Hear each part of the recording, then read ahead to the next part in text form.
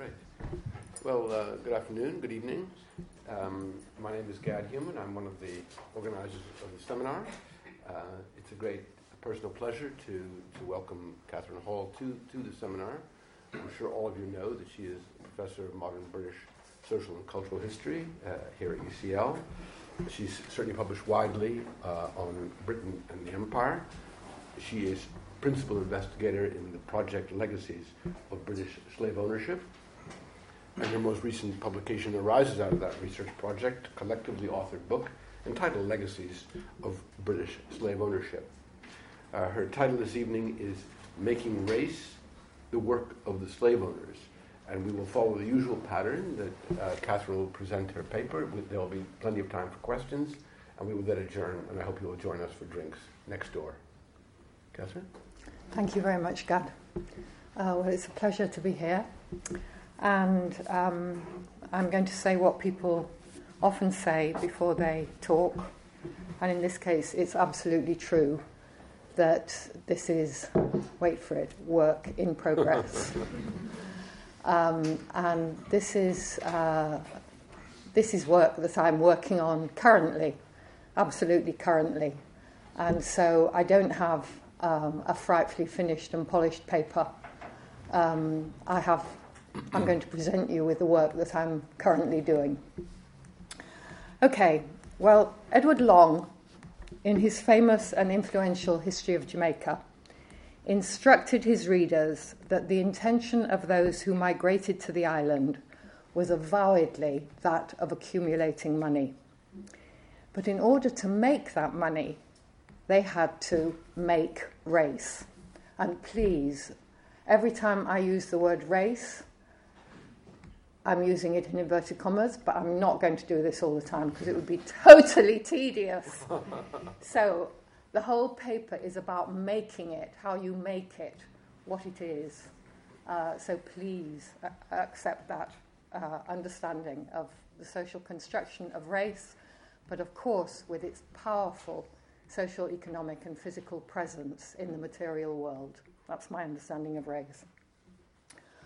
Well, making race was effected in multiple ways, both in language and in practice, institutionally and individually, across both metropole and colony. The process by which those named as Africans became named as Negroes, who then became slaves, and racial slavery institutionalized, blackness brought into being and inextricably associated with barbarism, brute labor, and inferiority, while whiteness was constructed and performed as rational, superior, civilized, freedom, and liberty-loving. These processes, and I'm stressing they're processes that go on all the time, happened in a whole variety of ways. Slave owners had to learn how to manage their human property. There was nothing inevitable about it. And they drew on a whole range of resources, on journals and adventurers' travel tales of Africa and the New World, on writing and theatre of the Old World, on sermons, pamphlets and histories, in the practices of commerce and finance, in legislative acts, in sexual and marital practices, in patterns of inheritance, and in the everyday habits of slave trading, slave ownership, settlement, and absenteeism. So what I'm arguing is that far from race being something made and given and fixed and essential, in the racialization of particular populations has to be in process all the time because there is nothing natural about those divisions. So if you read the histories of race, they often depend on the statements of significant racial theorists, for example. There's a way of writing the history of race which is about the writing of it. Whether it's in Edward Long, who is constantly quoted, or many, many other sources. as if you can write an intellectual history which doesn't relate to everyday practices. And what I'm insisting on is that those moments of inscription in books are just one of the moments in the many ways in which race is constantly being produced, reproduced, and of course reconfigured, because it doesn't mean the same thing decade after decade after decade. It comes to mean all kinds of different things, as we would know from thinking about what racial slavery meant in the 18th century, which is the period when I'm looking at, and what racialization involves now in contemporary Britain. They are not the same form. They draw on some of the same resources, but race is always being constructed in the present, in the particular moment politically in which it's happening. Okay, well, the Legacies of British Slave-ownership project, which I've been associated with now for a long time, has been focused on the British slaveholders. And as you probably, most of you know, the first phase of our work focused on the compensation records. The second phase, which we are now supposedly completing, though as with all these kinds of projects, completion is a rather long, drawn-out process. So the second phase has focused on the period between 1763 and 1833 and the evolution of plantation ownership.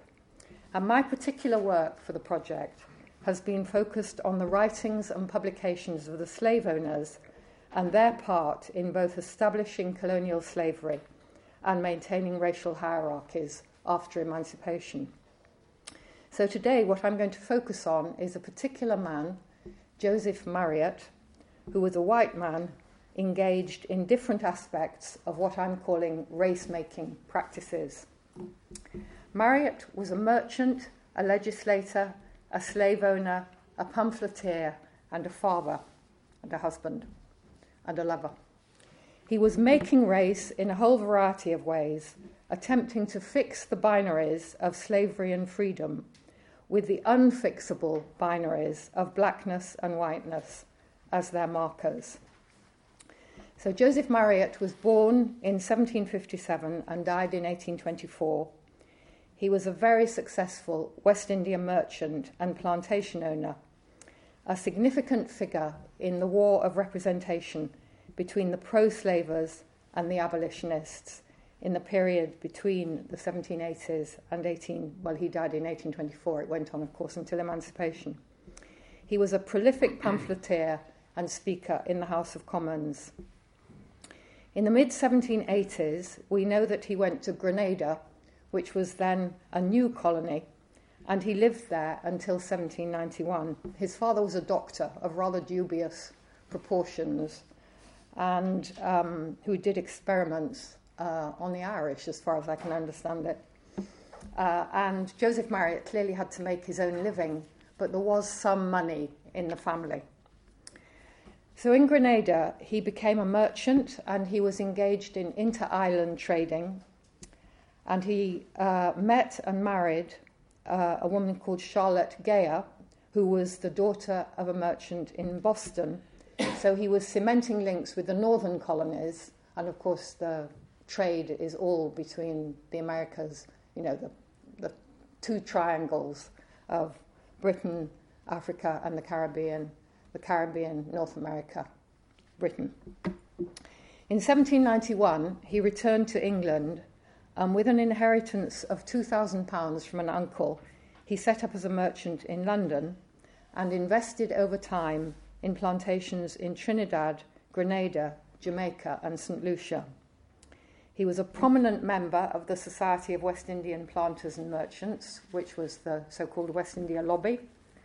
He was the agent for Trinidad from 1805 and then for Grenada. That meant he represented the planters' interests at Westminster, very important figure. Between 1808 and 1824, he was in the House of Commons. He was a significant figure in marine insurance and became the chairman of Lloyd's in 1811. In 1819, he became a partner and soon after the head of the London banking house of Marriott, Kay, Price and Coleman. He had a house in his later years, in his years when he was very wealthy. He had a house in Great George Street, which is just around the corner from Westminster, not far from the city, and an elegant country house in Wimbledon. He was one of the most articulate of the so-called absentee slave owners. At his death in 1824, he was said to be worth $500,000. His sons, Joseph and Charles, who had entered the family business, received compensation money after emancipation of over £40,000 for 700 enslaved men and women in Trinidad, Grenada, Jamaica, and St. Lucia. His second son, Frederick, was the popular novelist Captain Marryat, who some of the older men in this audience might have read their novels, though I doubt whether many of the women have. Their swashbuckling adventures, naval adventures. That's what he became incredibly popular. And he continued writing after emancipation, not writing the naval novels afterwards, but a really fascinating collection of novels. The one that some of you might know is Children of the New Forest. Slight nods, which actually I have to say was one of my favourite novels as a child. It's about the Roundheads and Cavaliers, and the Cavaliers are the goodies and the Roundheads are the baddies.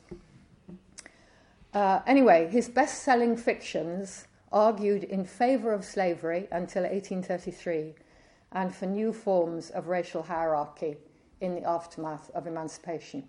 So he goes on doing the work of race-making that his father has been so engaged in. Well, Joseph Marryat, the father, contributed to making race in multiple ways, as I've said. Now, the slave owners argued that once the enslaved had arrived in the West Indies, they were already slaves. This was not their responsibility.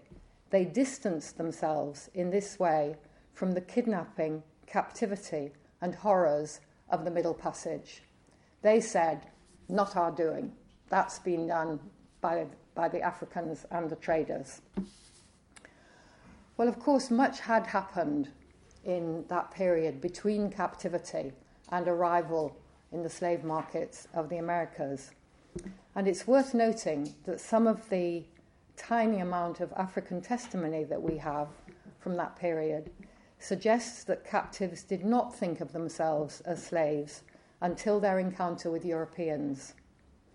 Equiano, for example, tells us that as long as he was able to communicate linguistically with fellow Africans, even if they had very different dialects, he felt connected.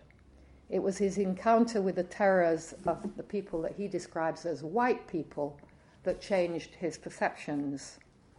Or in another case, Abakar al-Siddiq, who was an educated Muslim boy captured in 1805 and sold to an English slave ship, he wrote his memoirs several years later, and he saw slavery as beginning either on board ship or when he arrived in Jamaica.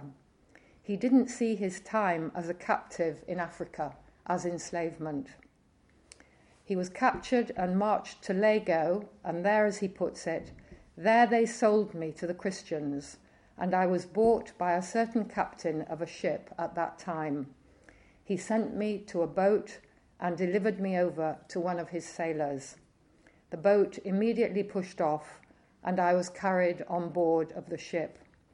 We continued on board ship at sea for 3 months, and then came on shore in the land of Jamaica. This was the beginning of my slavery until this day. I tasted the bitterness of slavery from them and its oppressiveness. So we can see that the identity of slave, which of course is a terrible identity to take on, can happen at different points for different people. But it has to be said that much had already happened by the time Africans were delivered to the Caribbean. This was the process of the turning of African captives into Atlantic commodities. The process began at the littoral, the border between land and sea. men and women and children might have been sold once or twice already, as Equiano was before he arrived at the coast. But the factory, the slave factory as they were called, was the site of deprivation, incarceration, and social alienation. At that point, there was no chance of rejoining the original community. Geographical displacement and state power underwrote the exchange of people on the Atlantic market. Men and women had become objects and could be held as possessions. The invoices and ledgers which the traders kept reduced an enormous system of traffic in human beings into commodities, quantitative facts. William Petty had argued in the 17th century that mathematical reasoning is the best means of judging in all concerns of human life. Petty's political arithmetic became a potent tool. In his discourse on the order of nature, he argued that there seemed to be several species of men, and there were physical and mental differences between Europeans and Negroes. So this is in the 1690s. He's writing that. Strangeness and the seeming savagery of Africans, Orlando Patterson argues, were major components in that sense of difference which provided the mental margin absolutely requisite for placing the European on the deck of the slave ship and the Negro in the hold. So that difference already has to be internalized and understood in order for that division to take place. Mathematical thinking was closely related to racial thought. There was an interdependence between fiscal gain and slavery. Human beings were priced in the trade and then traded. People became matters of exchange. There were the people who count and the people who were counted. Slaves were reduced to data in the ledgers and account books of the traders. And there's a powerful description of that in Stephanie Smallwood's book, Saltwater Slavery. Merchants and planters could separate themselves from that process through what I use the term distantiation, the sense of it happening somewhere else, which they didn't have to deal with.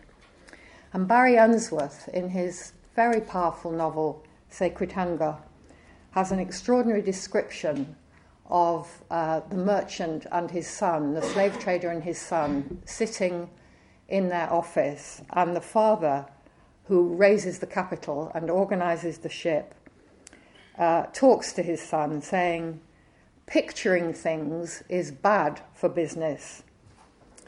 It is undynamic. It can choke the mind with horror if persisted in. We have graphs and tables and balance sheets and statements of corporate philosophy to help us remain busily and safely in the realm of the abstract and comfort us with a sense of lawful endeavour and lawful profit. And we have maps." And think how maps organise the world in such particular ways. So ledgers, balance sheets, almanacs, graphs, tables, these were the forms of abstraction through which violence was organised. Well, both Emma Christopher and Marcus Rediker's work on the slave ship and the sailors has stressed the significance of the slave ship as the site for one moment in the process of race-making. Emma Christopher writes very powerfully of the sailors involved in the work of turning men and women into slaves. This was part of the productive process of the ship factory. The value of people was doubled as they were moved from the market on the Eastern Atlantic to the Americas. The ship was a kind of factory producing slaves. through the processes of dehumanization, deracination, dishonouring, no longer any public worth, nakedness, shaving, filth, terror, cruelty, naming, language, preparing for sale, all the processes that we know about in relation to the Middle Passage. In this time on the ship, Africans became Negroes and white men became white men. Emma Christopher is really interesting on the ways in which the sailors, the white sailors, who were actually appallingly treated themselves and living in the most terrible conditions, make their claims for better treatment in terms of their liberty, which belongs to them as white men. They are not slaves. So they distinguish themselves from the captives that they are processing, producing as slaves. So all that happens before arrival in the West Indies, and that's the way the planters and merchants in the West Indies can say, you know, they're slaves that have arrived. That's not our responsibility. It's the slave traders who are the bad people. And of course they make that argument in relation to the abolition of the slave trade. Well, Joseph Marriott, to get back to my man, started out, as I said, as a merchant in Grenada in the mid-1780s, and he was at that point in his late 20s. Britain had got the island back from the French in 1783. There is no evidence that at this time he owned planters, he owned plantations, he was trading between islands, probably in goods and people, but we don't know. He was a self-made man. His brother became a lawyer. He went to the West Indies to make his fortune, and many of the most successful West Indians, as they were called, started this way. And remember that West Indian in the 18th century, and indeed in the 19th century, means white. West Indians are white.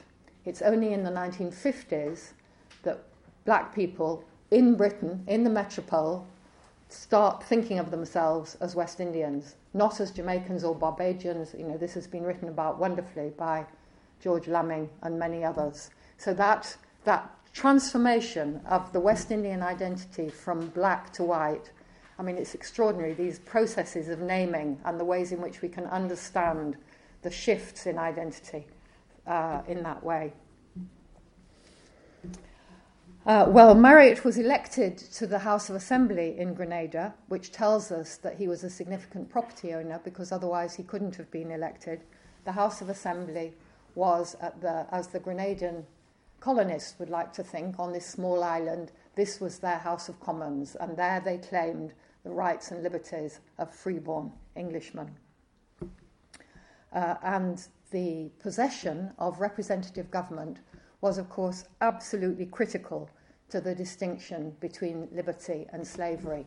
The two systems, the claim for representative government and the establishment of representative government on the basis of property ownership, and the slave codes, they happen at exactly the same time. So these are the two processes of race making, the making of whiteness, the making of blackness, which are going on.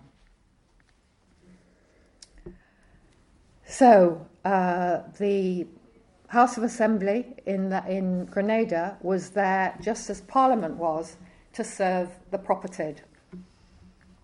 And the significance of the new systems of law, which distinguished, there was one system of law for white men and the slave codes which dealt with the enslaved.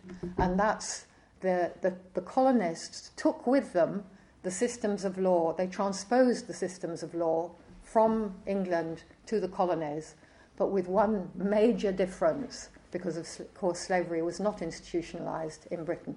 So the slave codes were a quite separate system of slave laws, which were established first in Barbados in 1661, and then the model of the Barbadian code was taken up and adopted in the other British West Indian colonies, and the slave code of Barbados started with this distinguishing between Negroes who were brutish and beast-like, and, of course, white men who were rational and civilized. Okay, so once established in Grenada, he was then able to move to London in 1791 and become a West Indian merchant. So he set up a West Indian merchant house, and the work of this merchant house was to deal with the arrival and sale of sugar and rum from the Caribbean. So what actually happened in the merchant house was the writing of letters and copying accounts in the counting house, going around to the grocers weekly to collect money which was due for sugar sold, doing business at the waterside when the ships came in. Every factor had to have an agent in the customs house who would work out the taxes which were due on the sugar imported and claim deductions for prompt payment, know when to petition for concessions. They also had to watch for the sugars when they came ashore, compare the invoice weights with the landing weights, have the casks examined by their own coopers to see if there were discrepancies. The factor then had to sell the sugars at the right time and, crucially, make loans to the planters. The chief business of the merchant or factor was to sell the sugar of his correspondents, as they were called. Those were the people he was dealing for in the Caribbean. So they had very close relations with the planters, for which they received a commission. The factors also invested money for the planters. They dealt with government departments on their behalf. They got sugar machinery made in line with the instructions of the planters. They interviewed suppliers of unsatisfactory goods. They prosecuted the lawsuits of the planters. They occasionally looked out for seats for them in Parliament. They placed their children in schools and acted in loco parentis for their children. They insured the homeward-bound sugars and the outward-bound stores, and that insurance became incredibly important in wartime.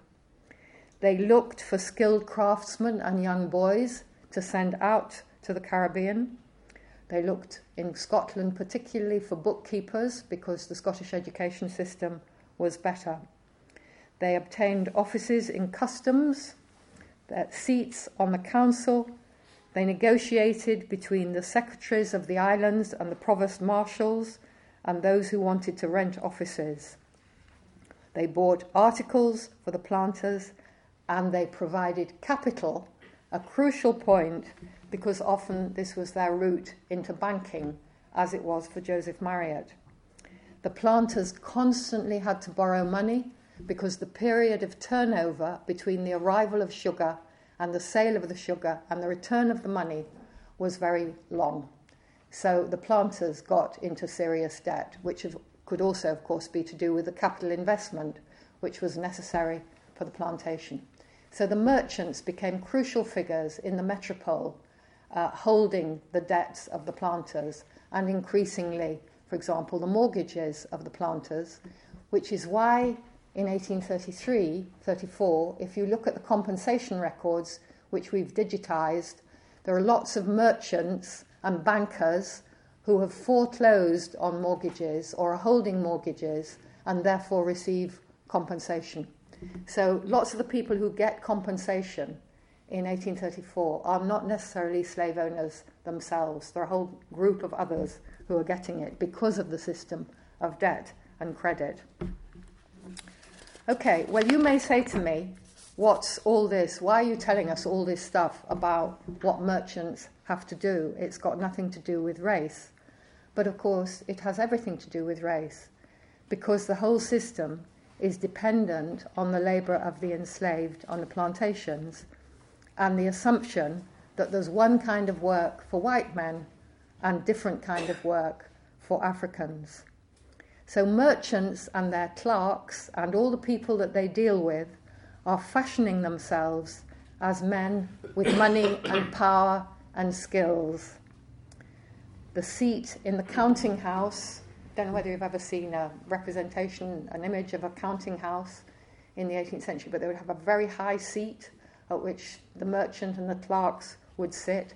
These were places of power and commerce, often, of course, with the house of the merchant, the city house of the merchant, as part of the building of the counting house.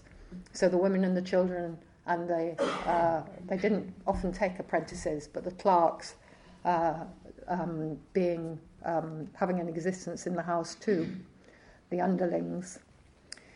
So these merchants were dealing all the time with the city and with Westminster. They were members of the West India Merchants and Planters and Merchants Committee, which had their important meetings in a particular coffee house in a particular coffee house. They wore a certain kind of clothes. They had a certain kind of houses and gardens. This is all part of the construction of a white personality, a white identity, which carries power, wealth, and authority. Adam Ferguson wrote in 1763, "Property is a matter of progress.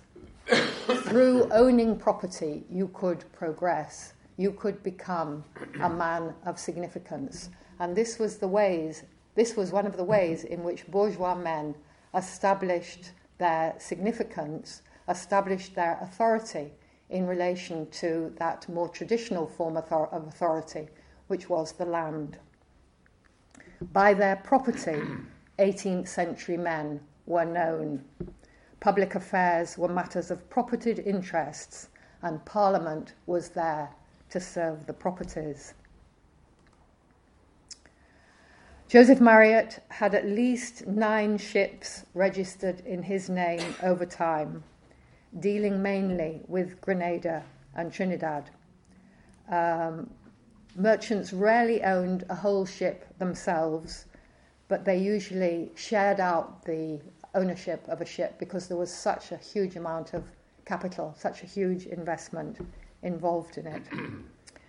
Marriott, as I said, also became heavily involved with marine insurance, which was an important aspect of commerce in human property. Lloyd's was the dominant firm, and he became the chair of Lloyd's.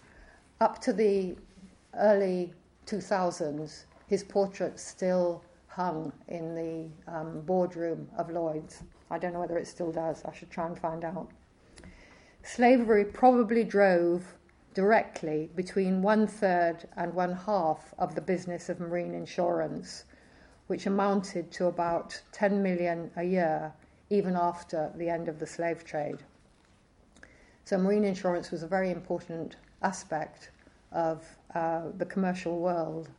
And of course, there was the very infamous case of the Zong, which brought marine insurance into political view in a very significant way. Marriott was also involved with the development of the London Dock Company. The development of shipping, the docks, and insurance were all central to the development of the slave trade and the production, distribution, and consumption of sugar. And these commercial identities, as I'm arguing, produced identities which were organised on class, racial, and gender lines. You don't find women merchants acting as major West India merchants in the city. Well, Joseph Marriott became the agent for Trinidad in 1805, and I want to say a bit about the work of these agents.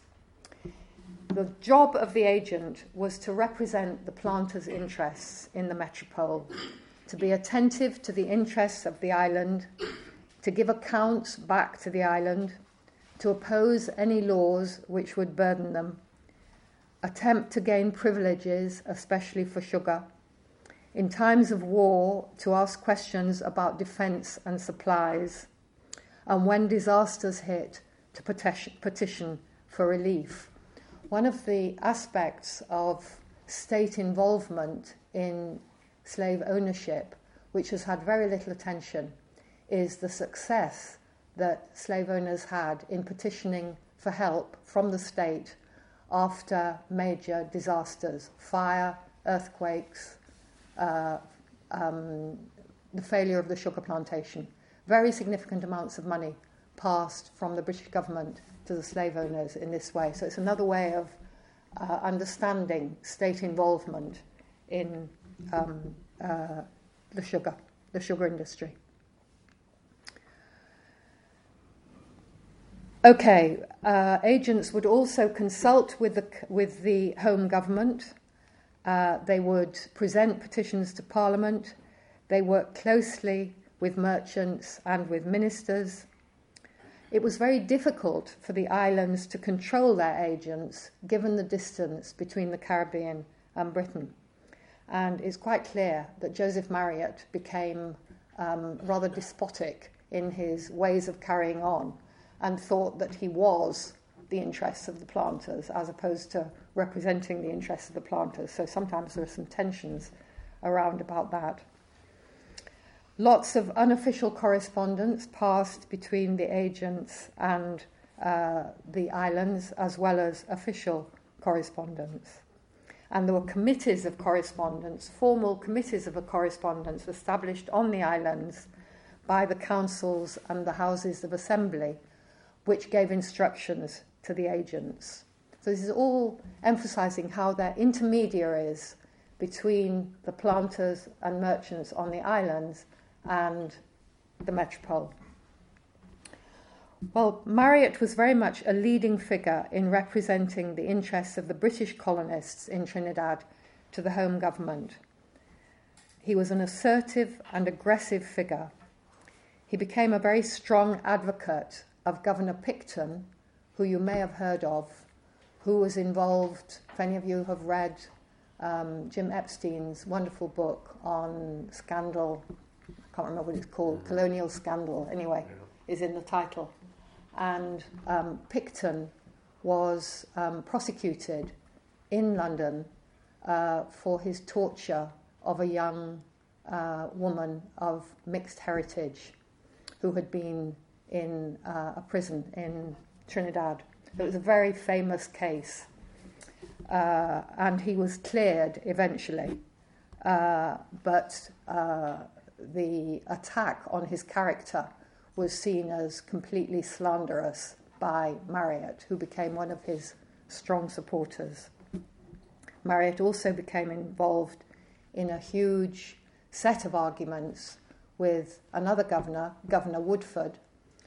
And any of you who've been to Trinidad will know that isn't Woodford Square the place where Eric Williams and Eric Williams famously addressed the public in the period after independence, or before independence, thank you.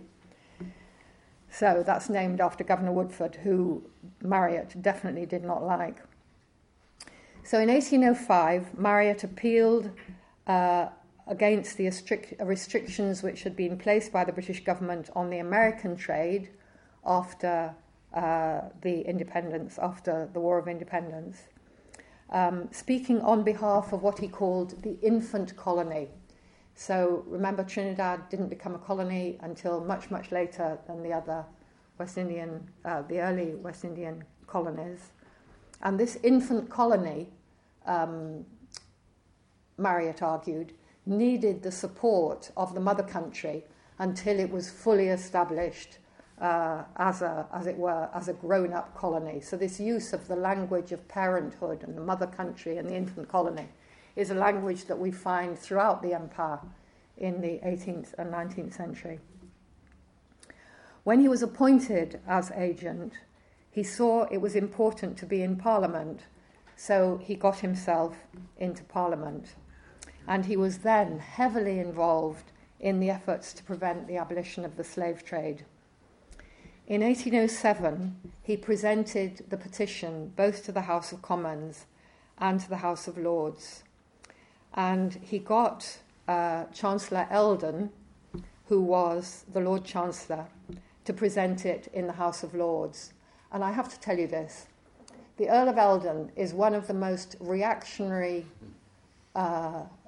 Lord Chancellors that there has ever been, opposed to the abolition of the slave trade, opposed to emancipation, opposed to Catholic emancipation, opposed to the reform of Parliament. He's a absolutely rock solid reactionary figure, and very, very powerful, because Lord Chancellors were very powerful.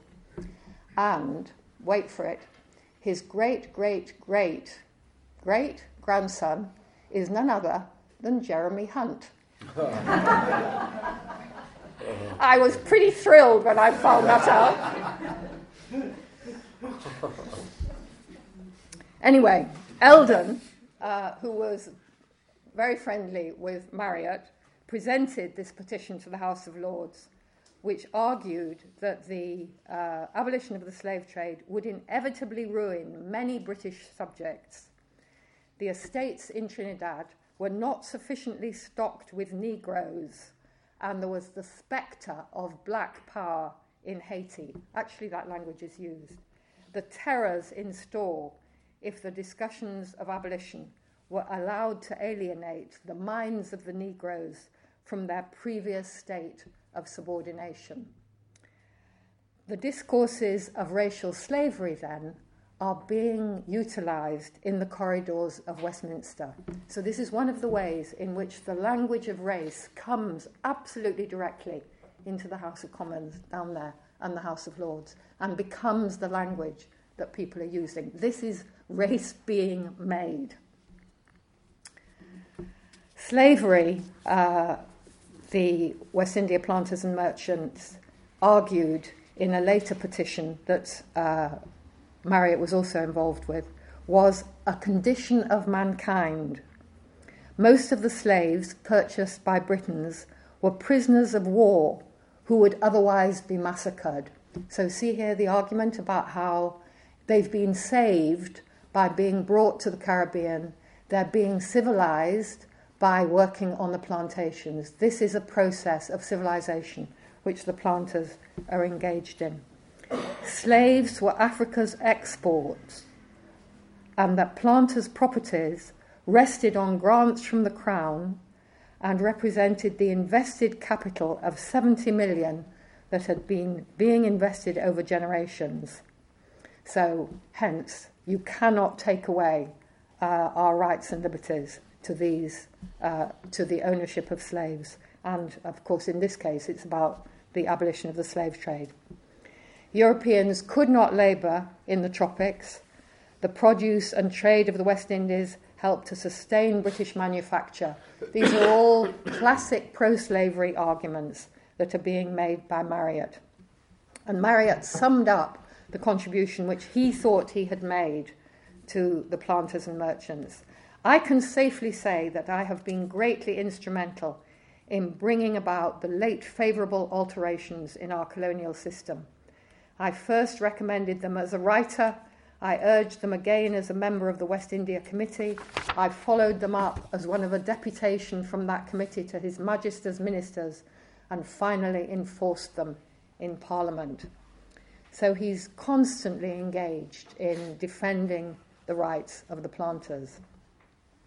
He became extremely worried about the position of free people of colour in Grenada, and this was particularly in the aftermath of Faden's rebellion of 1795 to 96 in Grenada, where people of colour were heavily involved. And he began to argue that the manumission of illegitimate children was dangerous and that it was vital to maintain white supremacy. I'm going to come back to that point at the end.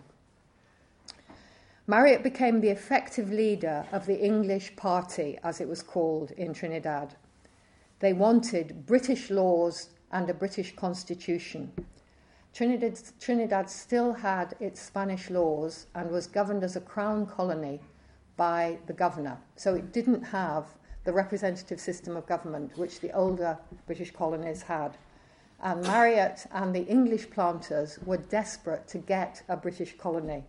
But this was resisted by the government on very good grounds, because there was a large number of free people of colour who were owners in the in Trinidad, and they said that they would be disadvantaged by the British representative system. So the abolitionist interest in the colonial office and in the government was successful in preventing a British constitution being introduced in Trinidad. So Marriott writes, if we consider this subject as a question of law, that law declares the free people of colour to be a vile and infamous race, and indeed the general state of their manners and education is such that the description does them no great injustice. In other words, they are a vile and infamous race. But the government consistently refused this change in legislation, as I have said, and that the position of the people, free people of colour and of Negroes would be worsened if a British constitution was introduced. That campaign went on right into the 1820s and was taken up by Joseph Hume, whose brother was a slave owner, but who, of course, in many other respects was a progressive figure. So these are the contradictions of this period, not just this period. When Marriott later became an agent for Grenada, he compared the two places and argued that Grenada was more prosperous than Trinidad because it had a British constitution. And of course, actually, there's no such thing as the British constitution, but what they mean is the system of representative government and the legal system. He then became a key player in the debate over slave registration and engaged in an extensive pamphlet war. His thoughts on the abolition of the slave trade and civilization of Africa was a lengthy attack on the African institution and leading abolitionists, including Zachary Macaulay and James Stephens. Man in a savage state, Marriott argued, is naturally averse to labour, and in climates where his limited wants are almost supplied by the spontaneous productions of nature, will not be persuaded to devote his hours to constant toil, for superfluities which to him have no value. Africans were an ignorant and ferocious race, and the only possibility was disciplined labour. Marriott became a plantation owner in Grenada, Jamaica, and Trinidad, and there, like all plantation owners, his human property was registered as stock, people reduced to things and commodities. And there is work I could do there on the slave registers, but I haven't done it. Well, now, if we then think about him as a white man and his white identity, he would want to be remembered for his donations to French refugees, his donation to the Patriotic Fund, his involvement in the Committee for the Relief of the Industrious Poor, so his philanthropic work, in other words. There's no contradiction at all between slave owners being slave owners and being philanthropic in the metropole. Mrs. Marriott was involved with, gave money to distressed weavers in Spitalfields. She was an enthusiastic patron of the Horticultural Society of London. She gave to the St. Anne's Fund for those who are described as having seen better days, distressed gentlefolk, in other words. Her faithful pastor dedicated a book of sermons to her. So she's a classic English middle class, upper middle class lady, in other words. And she's even reaching towards connections with the aristocracy, because when they live in Wimbledon House, which is their rather palatial country home, her garden became very celebrated. There are descriptions of balls and elegant gatherings, and she was visited by the Duke and Duchess of Cambridge and the Duchess of Gloucester. She also bought pictures, so her pictures were auctioned at her death. So slaveholding and mercantile wealth going into connoisseurship, into the buying of paintings, lots of which, and this is some of the work that we've been doing on the project, some of that work goes into the National Gallery, the National Portrait Gallery, etc. There are lots of connections that we can trace. Okay, well, let me just finish with saying something about gender and sexuality. Joseph Marriott had an outside family as well as an inside family. Nothing unusual in that. In 1788, his, quote, natural daughter, Anne, was born and baptised in Grenada. So it's very interesting that she was baptised. In 1790, before leaving the island, he manumitted my Negro woman slave, Fanny, together with her two mulatto children, Anne and Joseph. Now, it's really interesting that he clearly named these children Anne, which was his mother's name, and Joseph, which is, of course, his name. So the naming of the children is very significant. In 1815, Anne Marriott can be traced in the will of a Demerara planter who was clearly quite a substantial figure, and she was named as his housekeeper, in other words, his lover, his concubine, and she was left an annuity of £100 a year.